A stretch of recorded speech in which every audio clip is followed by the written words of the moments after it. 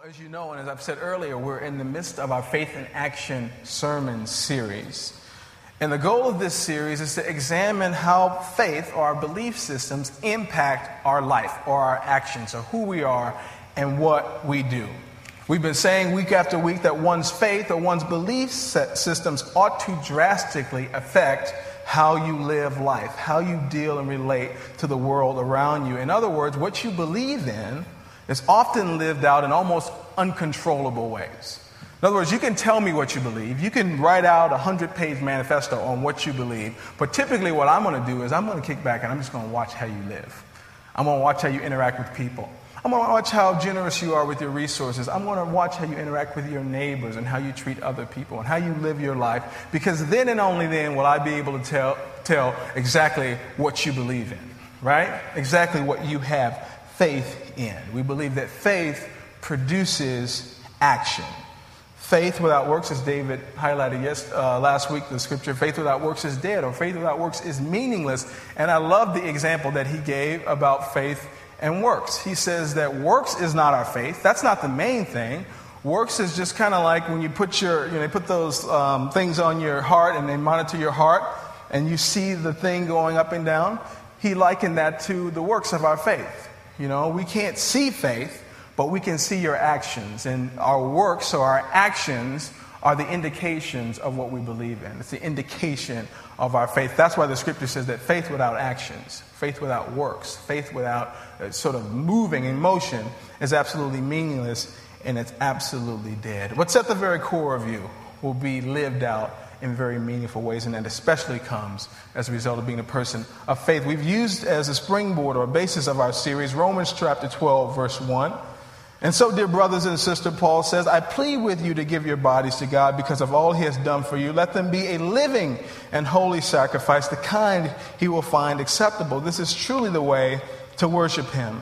He continues, don't copy the behavior and customs or the actions of this world, but let God transform you into a new person by what? Changing the way you think.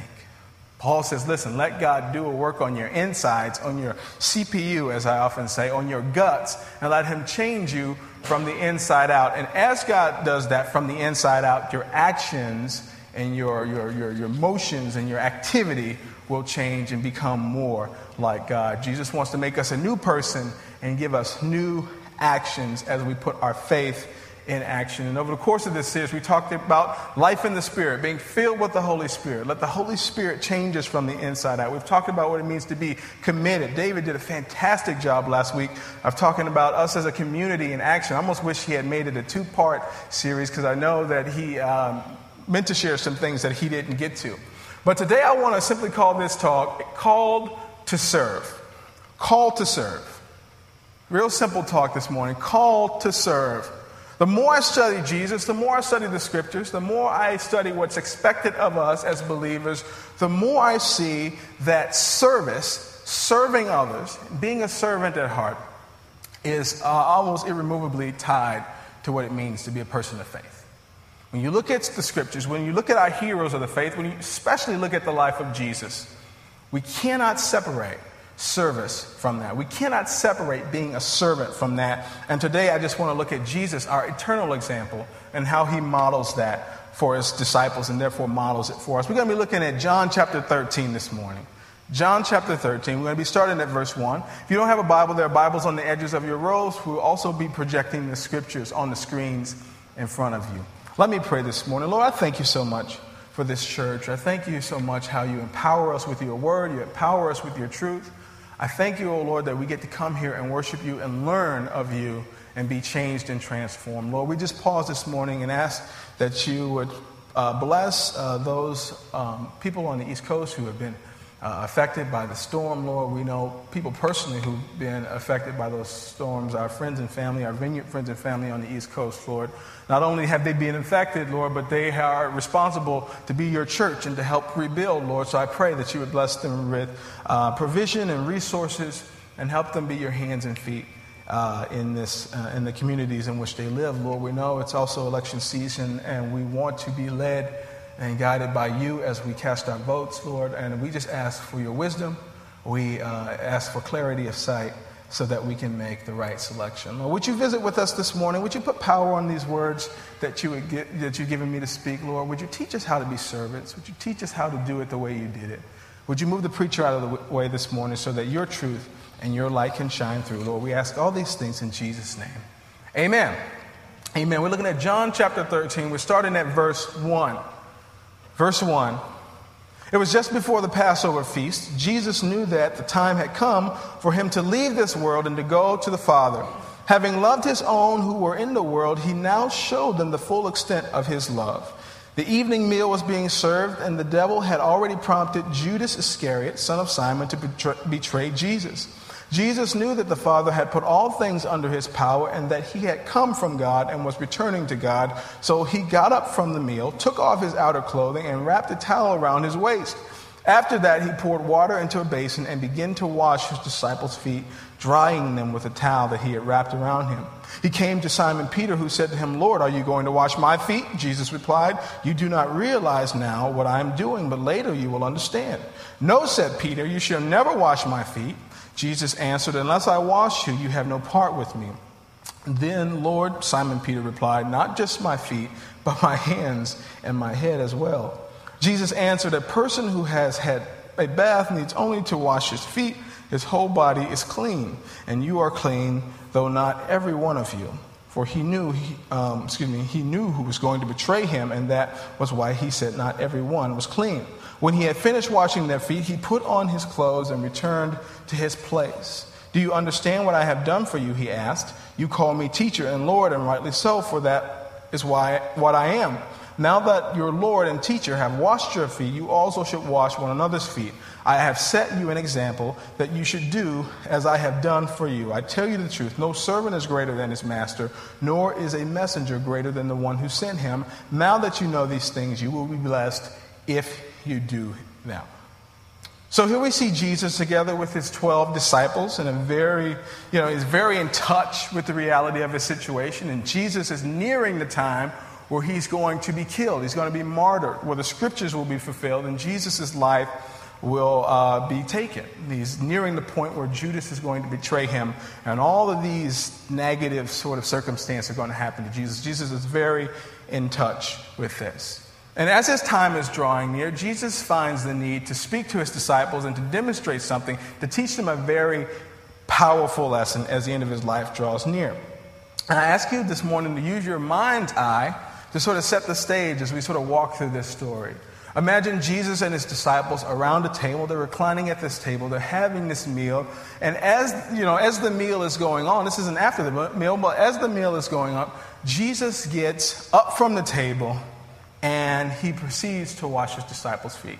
He begins by removing his outer garment. Now, if you've ever seen pictures or cartoons of Jesus, you know that he's wearing these sort of layered garments. The undergarment is usually white with some colored thing over the top. And what Jesus does is he takes off that outer garment, and in doing so, he would appear before his disciples as a servant would. The servants were dressed very humbly, and they didn't have on the outer garment. So when Jesus took off this outer garment, he appeared before his disciples as a servant. And not only did he take off his outer garment, but he wraps a towel around his waist so he can get down to the business of washing feet. Now, the towel would represent an apron. So somebody in the service industry would don an apron because they're ready to serve, and they're using that apron to not get dirty or to dry things off. So he puts this towel around his waist. He pours water into a basin, and he begins to wash his disciples' feet. Now, again, we can't think about modern-day feet that are tucked neatly in socks and shoes and walking on paved roads and perhaps spending most of their traveling moments in a car or a bus or some automobile. Think about Jesus' day where the mode of travel was likely on foot, on unpaved dirt roads, and the shoe of choice is not a nice covered shoe like this, but rather it's a sandal with open toes and open feet. So Jesus isn't nicely giving this nice wash to feet that may just smell bad a little bit. Imagine feet that have traveled miles and miles on a dirt road. Smelly feet. This is what Jesus is doing. He's dealing with very, nasty feet here. Okay? So we set this scene, and Jesus has presented himself as a servant. He's put up this towel around his waist, and he's washing 24 of the filthiest feet that you can possibly begin to imagine. And as we set this scene, we need not forget who Jesus is. This is the Word in the flesh. This is the Son of God, the King of Kings, right? Jesus knows this. His disciples knows this. This is the master washing the feet of the servant. This is the teacher or the rabbi washing the feet of the student or the pupil. This is royalty washing the feet of peasants. But as impressive as that is, even as we read it today, it's super impressive in this day. Because you knew your place in Jesus' day. You knew whether you were a servant or a slave. And there was this very distinct hierarchy of who did what and who didn't do what. Okay? So this is very impressive. This is very significant. It's almost like an offensive thing for the teacher to be washing the feet of the student, for the rabbi to be washing the feet of those that are below them. So this passage should not be skipped over. This passage shouldn't be taken lightly. Instead, this passage should be used to illustrate a very important principle that Jesus is trying to teach his disciples, and therefore is trying to teach us all who read and take in the scriptures, is that servanthood is where it's at. To be a servant is where it's at. There's a necessity to being a servant. And I want to just give a couple reasons why Jesus does what he does, and I hope that it'll make sense to you, and I hope you can integrate this into your understanding of what it means to not only be a person of faith, but a person that puts that faith into action. The first reason that Jesus did this, he did this as a voluntary act of humility. He showed voluntary humility.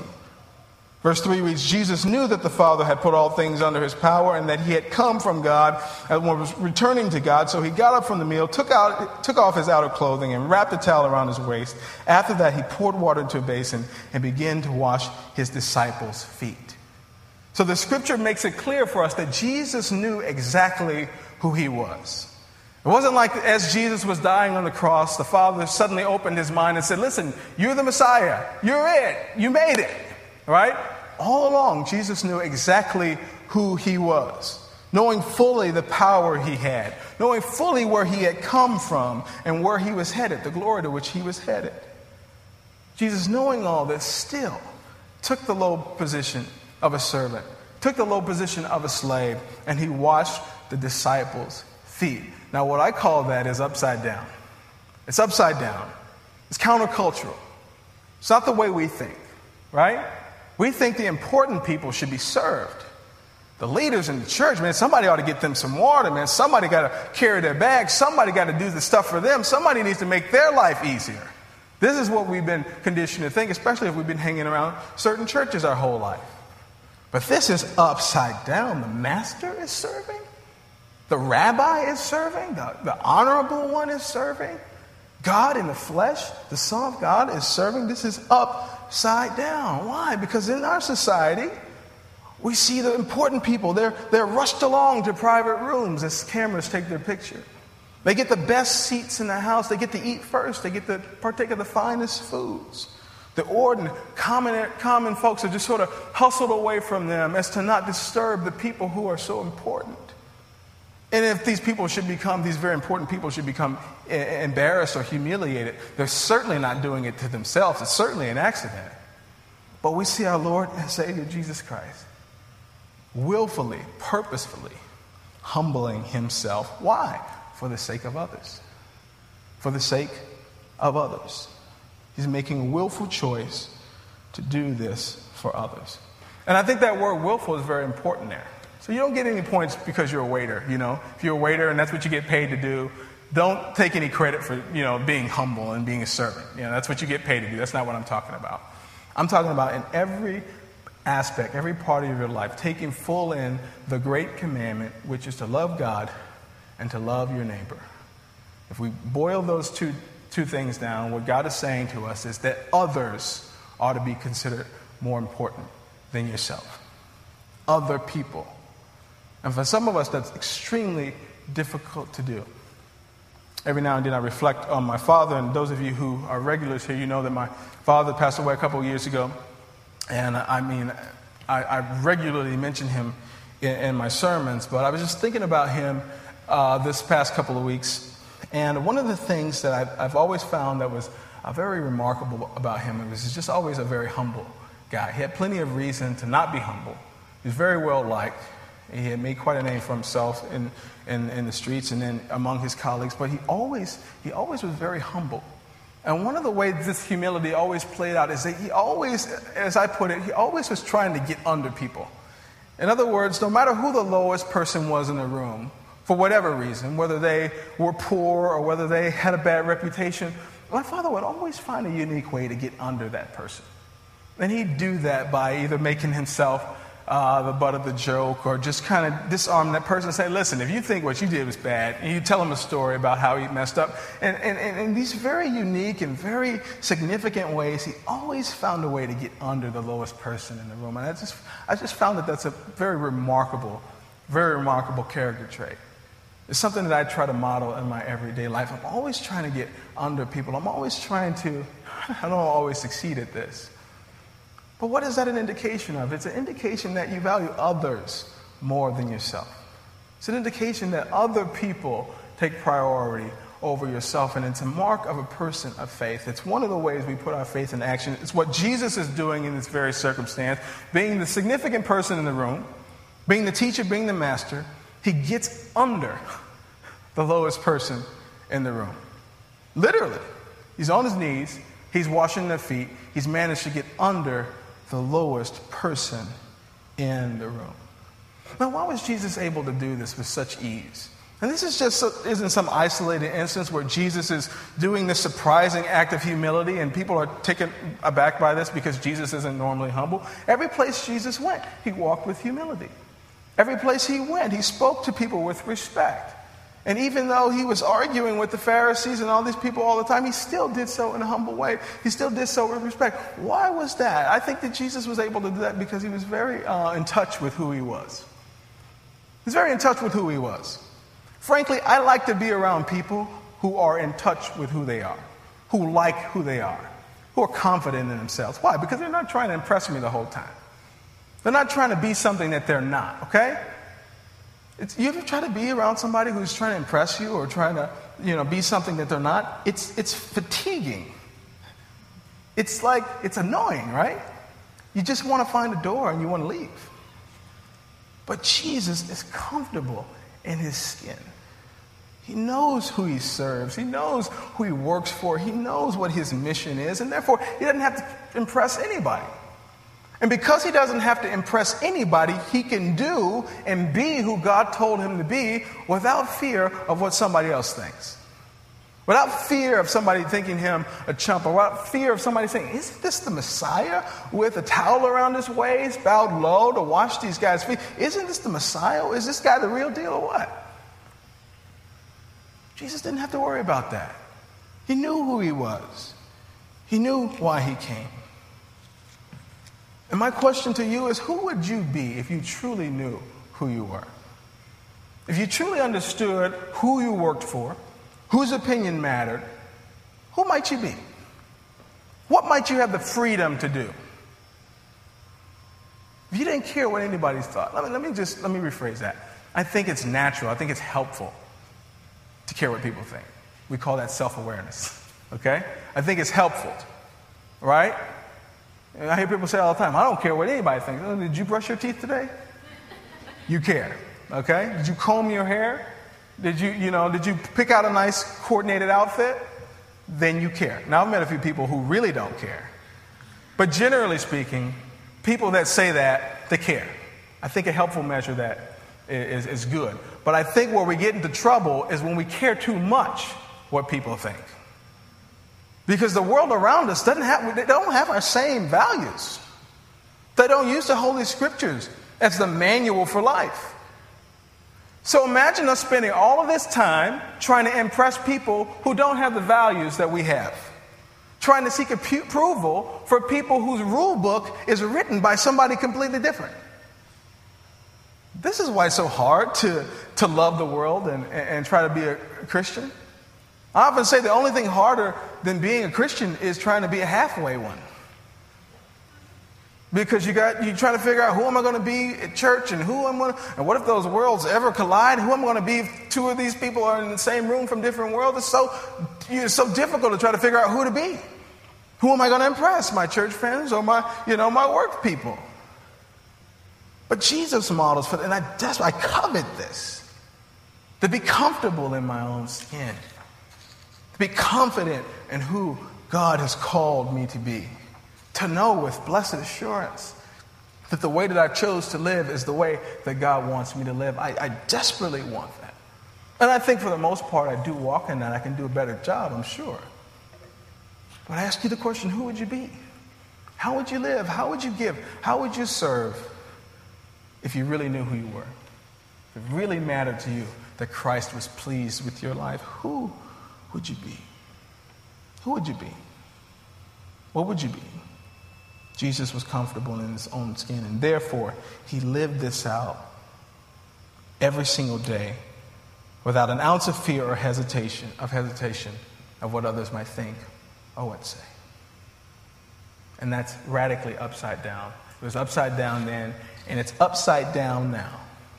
Jesus took the place of a servant. He washes their feet as a willful act of humility, because when you're living upside down, you realize that the way up is down. And I've said that a number of times before. In God's kingdom, we say it's upside down. Really, it's right side up. Everybody else is upside down, but you get what I'm saying.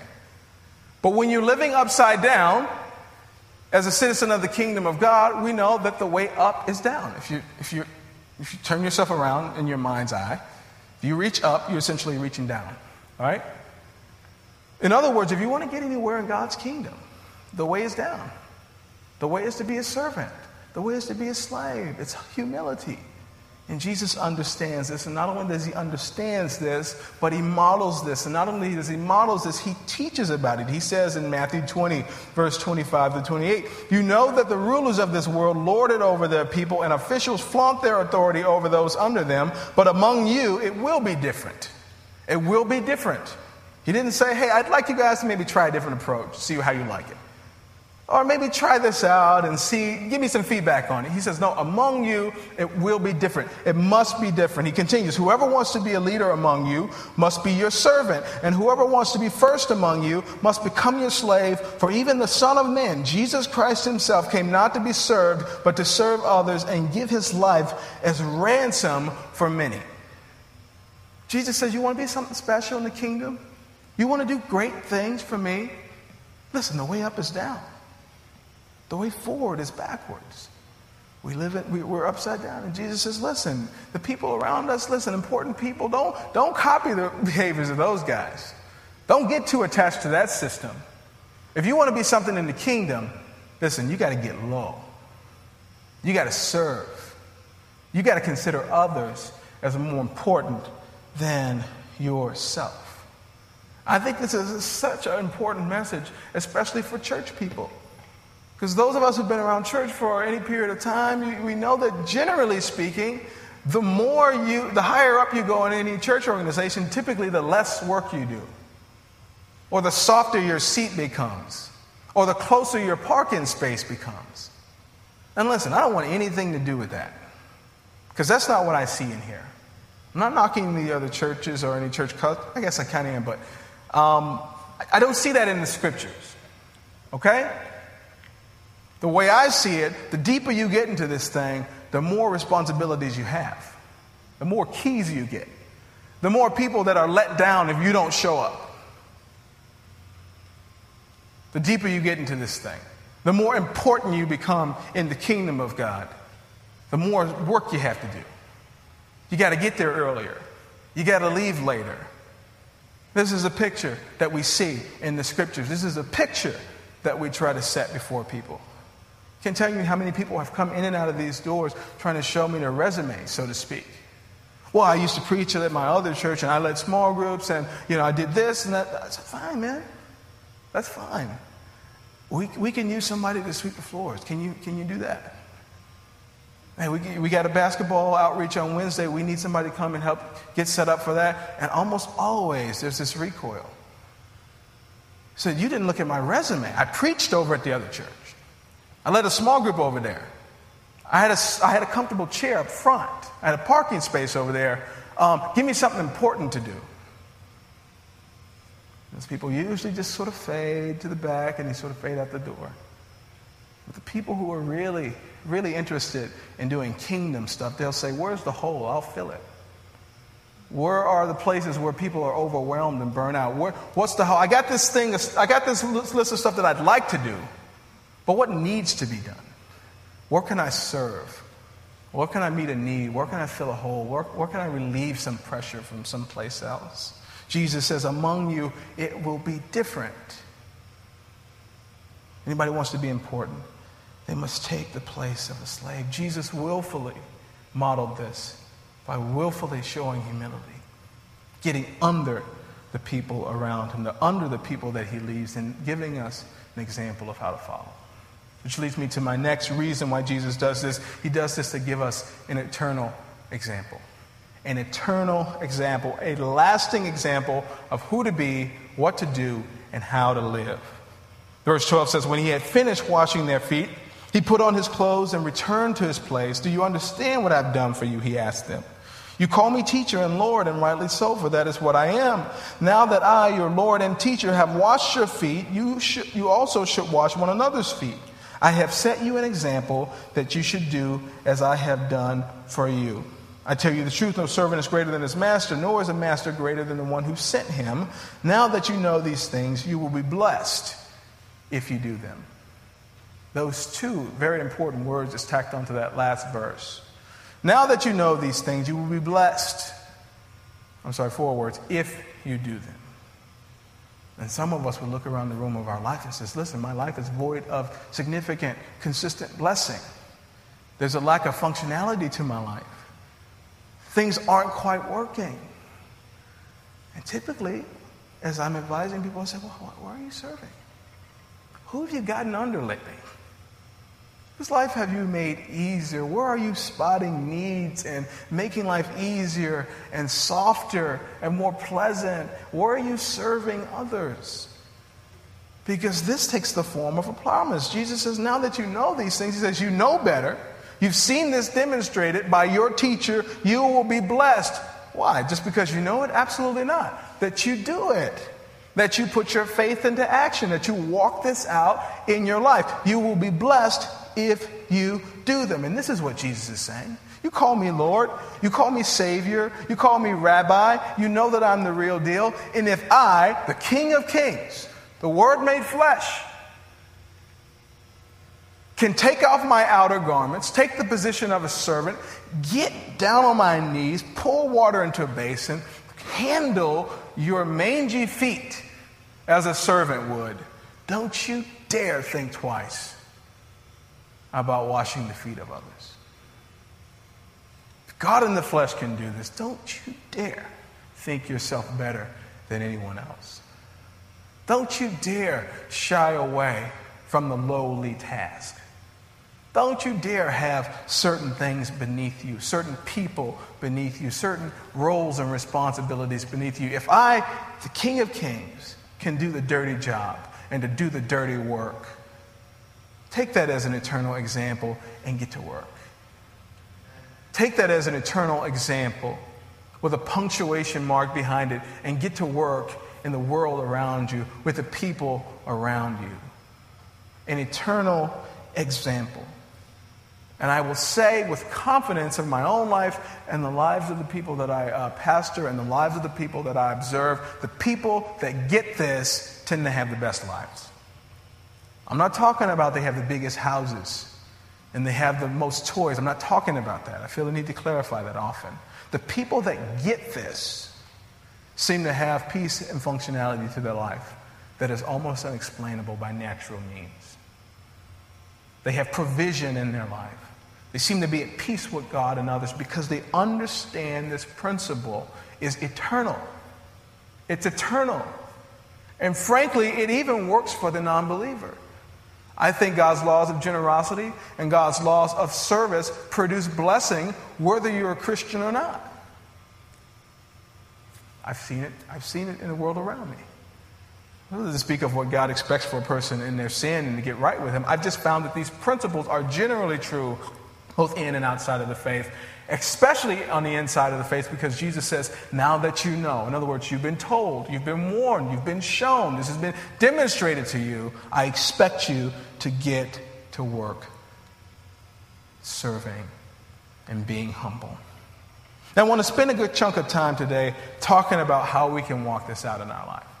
How do we walk this stuff out every day? Because we can talk about service in theory. We can talk about being others-minded in theory. We can talk about getting under people as a matter of speaking or as a figure of speech. But we need to put some legs on this. How can we do this stuff in our everyday life with the people who live in our world? And I think that one of the main ways we can do this, the most practical ways, is I think it starts at home. I think it starts at home. I think the people that ought to benefit from your faith, the people ought to benefit from your life as a servant, the most should be the people that you share your house with. People that live with you. Again, I've been in church my whole life. And I've seen all these people. I've seen countless people. They would spend hours at the church. They would do everything that needed to be done. They would be changing tires. They see somebody stopped on the side of the road. They do all these sorts of things. And the people in their house, they were just as mean as they could be at home.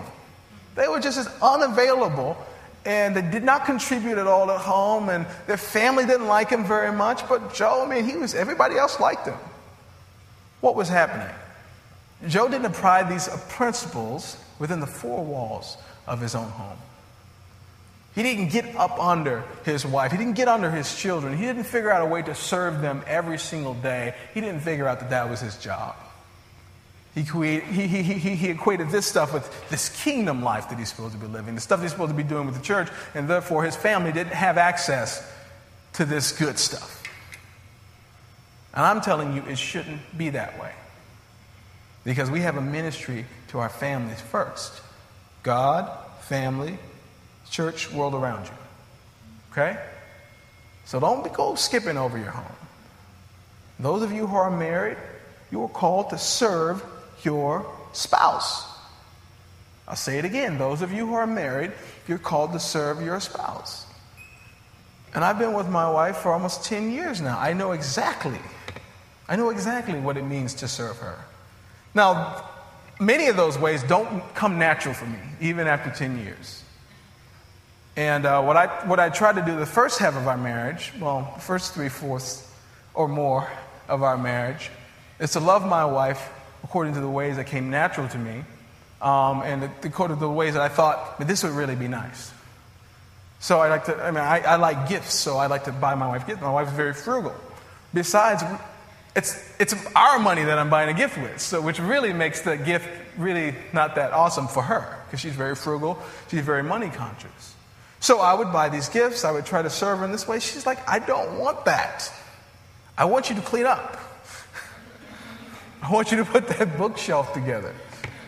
I want you to do this. I want you to, give the boys a bath. And I'm like, listen, I bought you this thing. Everybody wants one of these. She's like, and it's slowly sinking in here. But she doesn't want to be, I don't serve her in that way. And I just say, honey, why don't you give me your list and you tell me how to serve you. And the same thing is going on with her. She's trying to figure out, it's hard for a frugal person to buy gifts for somebody, It's hard for them to receive gifts. It's even harder for them to buy them. But we're understanding that we serve each other in that way. And the list can go on and on and on and on. And I got 2 boys, 4.5 and 1.5. Listen, I know how to serve them. They have a very specific love language. And they let me know it. And my job is to be available. Listen, I can be the best pastor in the world. I can give you advice that would change your life. I can sit with you by candlelight and just expound on the scriptures and just open your eyes to all that God has to say for you. I can come and I can preach wonderfully. But if I'm failing at home, you ought to find someplace else to worship. You ought to find somebody else to follow. My children don't respect me, and if my wife doesn't find that I serve her and I'm working hard at getting under them at my own house, then my recommendation to you is that all of this stuff that I do here is somewhat meaningless, because I missed the point. I missed the point. And I'll say the same thing to you. Whatever you do outside of your house, doesn't matter. Doesn't matter if you're failing at home. If your spouse and your family, and some of you, you live with your parents, or you have another arrangement. If the people in your house don't benefit from what you have to offer them, then you need to go back to the drawing board. I can spend a lot more time on that, but I won't. Another place we can put this into action is at work. I've worked places where I thought, you know what, I owe my boss some money because I didn't earn this paycheck that I got this week. I should have went into him and said, listen, man, I really appreciate this, but I need to give you a cut of this back because, I didn't do much, today. I didn't do much this week.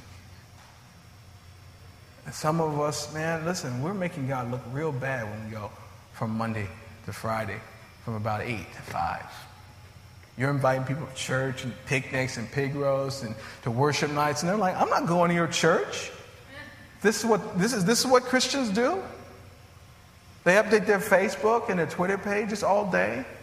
They use the company copy machine and the company's resources. They're poor workers. They don't have work ethic. That's what you're inviting me to? That's what you want me to become? No, thank you. Listen, I think Christians ought to be the best at whatever they do. I think because of you being a Christian at your work, that your boss should look for Christian applicants because they work harder. Because they show up on time and they leave late if necessary. I think Christians ought to give their employers an honest day's work and earn an honest wage. I think Christians ought to not be doing a whole lot of personal things on their work time unless, of course, that's a culture of the acceptable culture of your workplace. I think we ought to be serving, and we ought to do our job like Jesus would do it if he happened to get hired at your workplace. And some of you would examine your work life, or the example that you set, or the model that you set at your workplace, and you go, man, I got some work to do. I got some changes to make. We want to bring this down to a lower shelf. We want to despiritualize service. The nuts and bolts of it happen, as David says last week, and you're going to work, and you're doing life. Our faith is put into action as we live life among the people that are around us.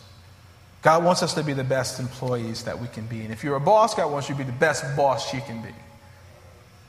I'll move on for the sake of time. Be a servant at your local church. Now, I could spend a whole lot of time on this, but we did talk about this quite a bit several weeks ago. But I will never stop talking about this, because the thing that makes this place run, the things that makes it efficient and effective to do the work of the ministry, to reach this community like God has called us to reach it, is that every single person takes a little piece of ownership and says, you know what, I'm going to do my part. Nobody thinks more important of themselves than they ought to. Nobody thinks lowly of themselves more than they should. Everybody says, God has given me something to do, and I want to do it. Now, like I said earlier, what most people do is say, what is cool and exciting? Listen, what are my spiritual gifts? What do I like to do? Let me do that. What do I like to do? Well, you might find that what you like to do, we don't really need you to do that at this time. We'll put you on the waiting list. But I desperately want people to come in the door and say, you know what needs to be done? Where's there a hole that needs to be filled? My church, there's people serving. Somebody comes and set these chairs up. There's somebody comes and sweep the floor. There's somebody comes and make coffee. There's somebody comes to watch the children in the children's ministry. There's somebody that comes and blows the leaves out in front of the door. Somebody comes to do these sort of things. Let me see if they need some help with that. Let me see if they need some help with that. And I'll tell you what, listen, if every single person just did a little bit, consistently and faithfully, man, listen, the sky's the limit to what we can do. The sky is the limit to what. If everybody had an eye open for things that were left undone, or places where their needs were unmet, listen, this would be phenomenal. If every person that came to this church says, you know what, the church, they're going to Restoration on Saturday, I'm going to be there if I can help it. I'm going to rearrange my schedule to do what needs to be done so that I can serve people. They're going to the nursing home, let me get on the schedule to do that.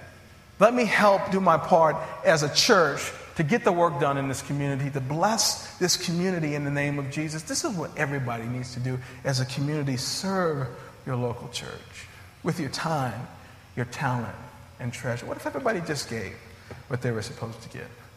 What if that burden wasn't just placed on a few people to just give and to pay the bills and to pay staff salaries? What if everybody just did their part? I tell you, it would be a fantastic place here. People will be drawn to that. People will be moved closer to that. Be a servant at your local church. And generally speaking, be a servant in the world around you. We've talked about these specific places, but there's all sorts of places where you can be a servant to the people around you.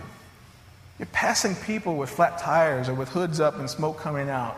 You know your neighbor is elderly and she can't do certain things. Or you know that the person across the street, that their husband passed away, they might need some meals, they might need some encouragement. You see the leaves piling up in your neighbor's yard. You see all sorts of things around you. You know the person in the cubicle next to you is falling behind on their workload. You're finished with yours. There's all sorts of things that we can do in the world around us.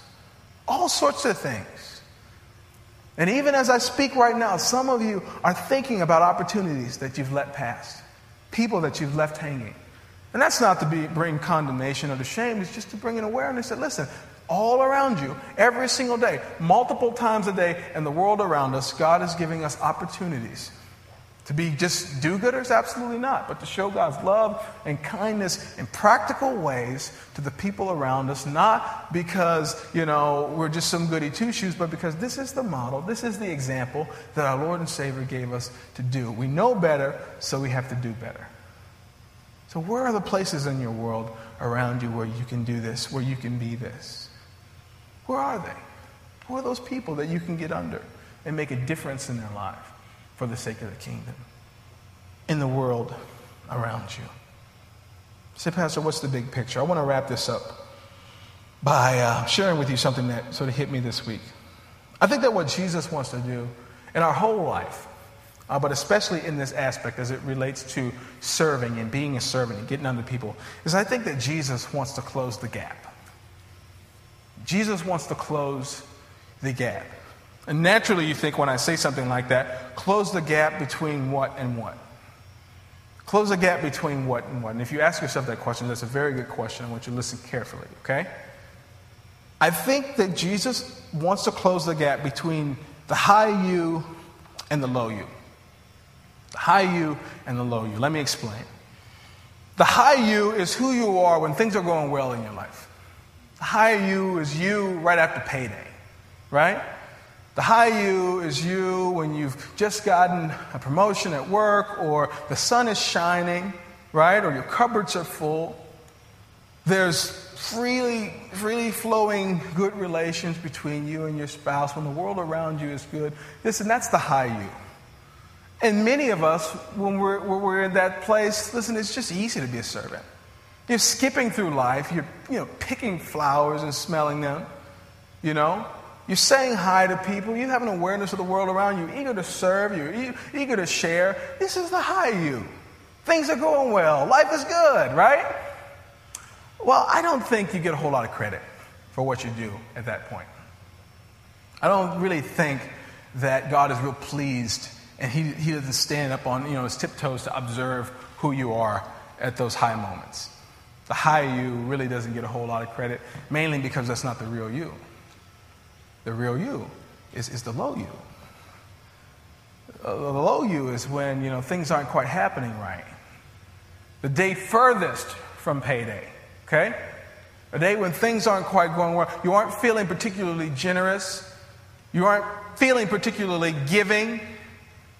People have been talking about you and talking bad about you. Your folks have made you angry. Your boss has made you angry. Your children aren't listening. There's Oreos all over the couch, on your brand new couch.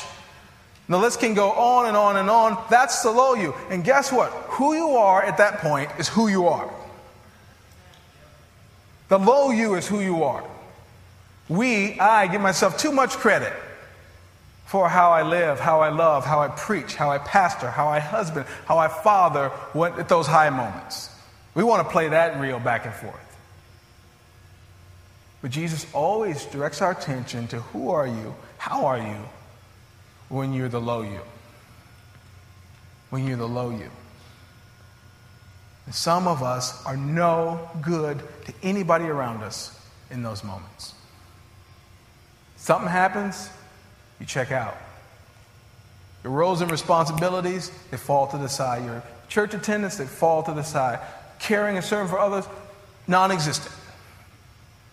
And some of you, I don't know which version of you will be walking in the door. Some of you, your spouse, they just, around 5 o'clock, they're praying, Lord, please let the high version of my wife come home today. They don't know who's going to be walking through the door. And I think what Jesus wants to do in your whole life, particularly as it relates to this, is he wants to close the gap between the high version of you and the low version of you so that you are serving and you're loving and you're being the person that Christ wants you to be regardless of what's going on around you. Regardless of the world around you. And this is so important. This is so important because if we all just zero in on how we are and who we are when life's not happening right, then we can really get to work on being the person that God has called us to be. And my question to you is, how are you? Who are you at those low moments? How willing are you to care for others? How open are your eyes to see the world around you in those moments? Your responsibilities, being mad when the baby's crying and when there's stress and when you're pressed. Who are you at those moments? Jesus would say, that's the real you. That's the part of you that I want you to submit. That's the part of you that I want you to let me change through the power of the Spirit from the inside out. That's what I'm looking for. That's what I'm seeking after. And many of us, if not all of us, will fail the test of the low us. The low me, the low you. Many of us fail. But Jesus says these words to us not so we can feel condemned, but so that we can be moved to action. So that we can be challenged. Worship team, you can come up. I really want us to get this. I really want us to get this. People will know that we follow Jesus by the way we serve and the way we love. And if the way we serve and if the way we love is subject to the happenings of life, then the enemy knows exactly how to render us useless. And not only are we robbing the others around us, but Jesus says when we live this way, we'll be blessed. So we're not only robbing the people around us of receiving love and the power of God's Spirit through us, we're robbing ourselves of the blessings and the life that God has called us to live. What are we going to do with this information? How are we going to be different after today? My prayer is that the Holy Spirit would just invade your heart as we worship. That he would point out, he would put the light of his word, put the light of his truth on those areas in our life where we're so concerned about ourselves. Not the least bit concerned for others. My prayer is that your prayer would be, Lord, change me from the inside out. Do a work in my heart. Make me a servant. Call me to action. Call me to serve. Let me pray. Lord Jesus, I thank you for your word. I thank you, Lord, for how it cuts us. And sometimes it shows us an unflattering picture of ourselves. Nonetheless, Lord, you call us to be transformed, to constantly be moving towards you, ever closer to you, by being filled with your Spirit and being changed from the inside out. Lord, you see our hearts. You see the high version of us, Lord. You see especially the low version of us. And you're desperately calling us, Lord, to a greater service. Would you show us the people in the world around us? Would you show us how to be servants at home? Would you show us, Lord, how to be servants at work? Would you show us, dear God, how to be your hands and feet in the world around us? Teach us how to serve. Teach us how to love. Lord, and as we worship you this morning, would you just do a work on our hearts? Would you show us ourselves, Lord? And would you change us from the inside out? Lord, we ask these things in Jesus' name. Amen.